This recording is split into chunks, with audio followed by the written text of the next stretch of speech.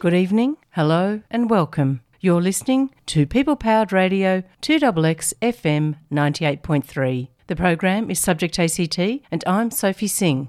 It's wonderful to have your company. Angela Fredericks has been spearheading a national campaign to have a family from her local town released from immigration detention and returned to the Biloela community. I spoke with Angela recently to find out how the family is coping and what's happening in their fight to stay in the country. Angela, thanks for coming back onto Subject ACT. It's great to speak with you again. Thanks for having me, Sophie. Angela, Priya, Nades and their two daughters, 4-year-old Kopika and her 2-year-old sister Tanika, have now been held in immigration detention in Melbourne for more than 1 year and 3 months, and they face the very real threat of deportation to Sri Lanka. Angela, the prolonged time that they've been in detention, along with the uncertainty of their future, must be creating incredible fear and worry for Priya and Nades. And I think unless we're actually in that situation, we can't imagine that level of anxiety that they would feel, not just for themselves, but more critically for their girls. Tell us, how are they coping? Look, very much. I think it's one thing for us to sit in comfort and know the anguish. You know, I feel the anguish every day. But for them, they've got nothing to occupy themselves. So every day they're waking up and they're languishing. So for them, it's just that constant anxiety and that constant fear of what's going to happen. And for the girls in particular, they are just so worried about their future. What is there to do in the detention centre for Priya and Nades? How do they spend their days?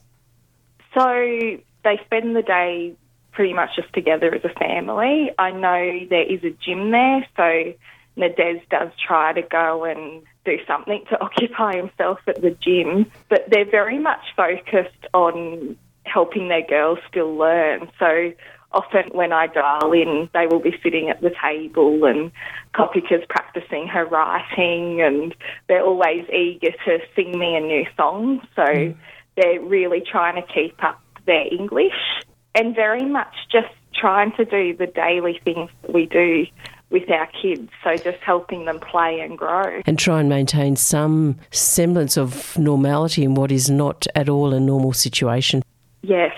With the girls, what have been the most marked changes that you've noticed in them, both physical and emotional, since they were put in detention? So for Kopika, the 4-year-old, it's very much been the shifts in her mood. So there's times when I just see her as a very angry little girl, which was something that I never witnessed prior to her being taken from Biloela.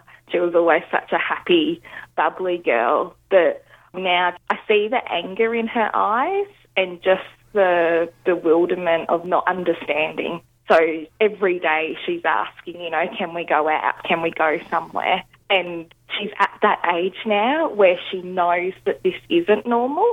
You know, she knows there's an outside world out there. So for her not to be able to go to the park, not be able to play with friends, I'm really seeing that frustration inside of her. And then for Tanika, it's probably the lack of exploration in her. So she's actually 2 this Wednesday. And so for her, the things that normal 2-year-olds are doing, so getting up to mischief and, you know, struggling to keep them in one spot. Of course. Whereas for her, she hasn't known that freedom, so she's very clingy. I just find her very quiet, which I think is really sad for a 2-year-old. And then, of course, there's the physical side of things. So for Tanika, and I think the saddest thing for Priya is every time she smiles, we see the rotten teeth, which has just been a pure result of not getting the adequate vitamins and minerals from the sun and from fruit and veg. So, you know, that's at the point she's going to have surgery in a few weeks' time. So for a 2-year-old, you're not usually waiting for surgery. So it's just devastating. So the surgery is to correct the deterioration that's occurred in her teeth? Yes. So 2 of the teeth are actually dead, and then others are just open to constant infection. So they all need to be filled to stop infections from happening. Angela, you'd recently lodged a complaint with Victorian Child Protection. Is it that damage that you're seeing, that both physical but also the developmental changes that you're seeing, that laid the grounds for that complaint? Oh, definitely. I personally have worked quite closely with Department of Child Safety in Queensland, and what I'm witnessing is two girls who it comes under neglect and emotional abuse. And it's that really tricky case because it's actually not the parents in this case who aren't willing to care for their children, but they're not able given the conditions that they're in. In those circumstances, given that it's federal law that's detaining them and the Victorian Child Protection obviously has a state focus, what can the Victorian agency do? Look, honestly, I'm not sure how much they can do. We've got very black and white legislation and policy in place. And I guess I'm just really eager for those people who write this legislation to remember that it's having an impact on very real, alive individuals. And so, as with all our policies, we always need to take a step back and look at what are the consequences on the ground. And in this case, the consequence is that we have two Australian-born children, who are being developmentally damaged by our policies. Part of the way to raise that awareness is through official bodies, if you like, such as Child Protection, speaking out and just shining a spotlight on what that very real impact is. Have you heard back from Child Protection about the complaint? I haven't heard back as to what has happened. I know that it was being referred on to the investigation and response unit, and I'm not sure what's happened from there. Okay. How easy is it for Nades and Priya and the girls to have visitors? Oh, look, it's a very... what's the word I'm looking for? Orwellian?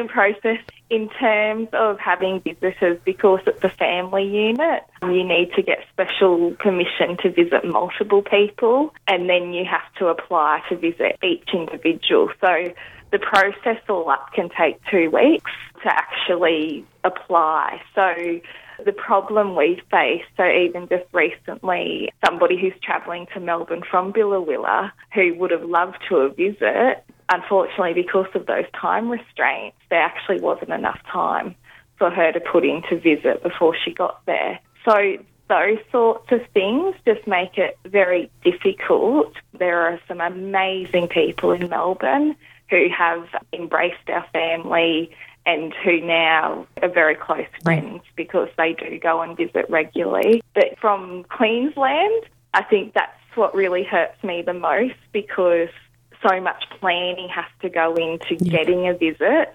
and then you're still not guaranteed of being allowed to go in. So it's a very painful process. And must feel even more isolating then for Priya and Nades, who would be desperate to have that human contact with friends and what has become obviously an extended family in Billawilla. Yeah, definitely. Angela, you mentioned that the girls really aren't in any way getting the opportunities to explore, to develop that natural curiosity that kids need as part of their development process. What sort of play are the girls able to involve themselves in? Is there any sort of play area? Is there any outside area that they can go to with grass and trees? Are there any toys? I mean, what's the environment for the girls? Yeah, so they do have access. They're in a family compound, so there is a small playground in there.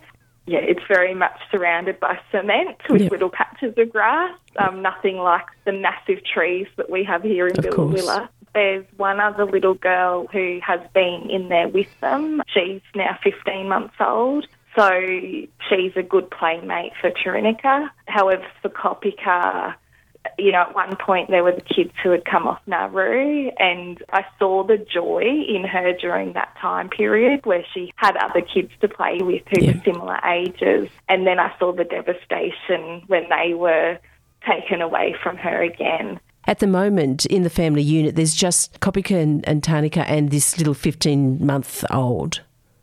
Yeah, and with her mother. There must be a real sense of loneliness as well for Kopika because, like you say, there's no other kids her age that she can play with.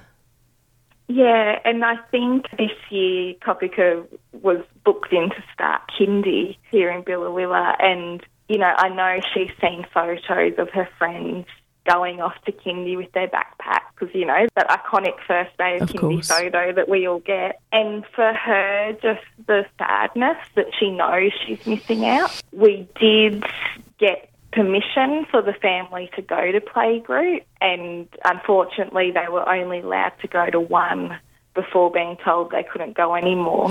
So they went to one session, and I've seen photos from Kopika on that day. You know, she was playing with the baby, you know, the dolls, and she had a stethoscope, and just the grin on her face.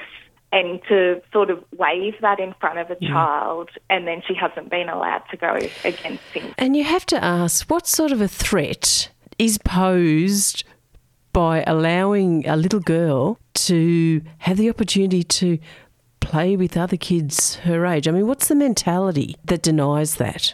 Oh, I purely can't understand. It leaves me in absolute disbelief, you know, and even like the other guards in that centre who, you know, they've been so wonderful with these girls. I think everybody's feeling that same sort of sense of what are we doing that we're locking up kids like prisoners. Angela, how does it make you feel when you hear, as we often do, from Scott Morrison or the Home Affairs Minister Peter Dutton, that there are no kids in detention? What's your reaction to that? Just absolute disbelief. You know, it's one, do they actually believe that? In which case, I know 3 girls who are in detention, so are they not classed as children? Or is it just that they're blatantly lying? That's why, for me, it's making sure people know that that's not the truth. And raising awareness. And we still have a way to go.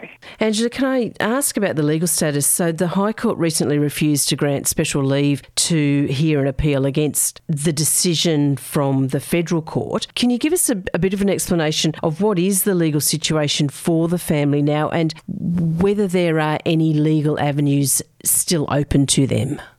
So for Nadez, Priya and Kopika, all their legal avenues have been exhausted.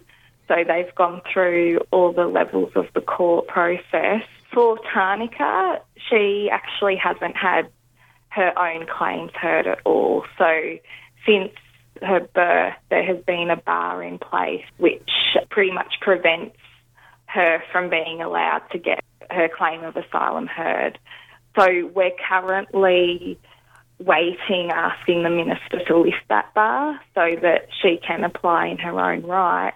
However, I guess what it really boils down to is if our system and if our policies are set up where this family, where we know there's significant risks for Tamils in Sri Lanka, we know that this family are needed in our community, and the fact that none of that gets heard or looked at, that really shows that there is something wrong with our process of looking at refugee rights and their asylum claims.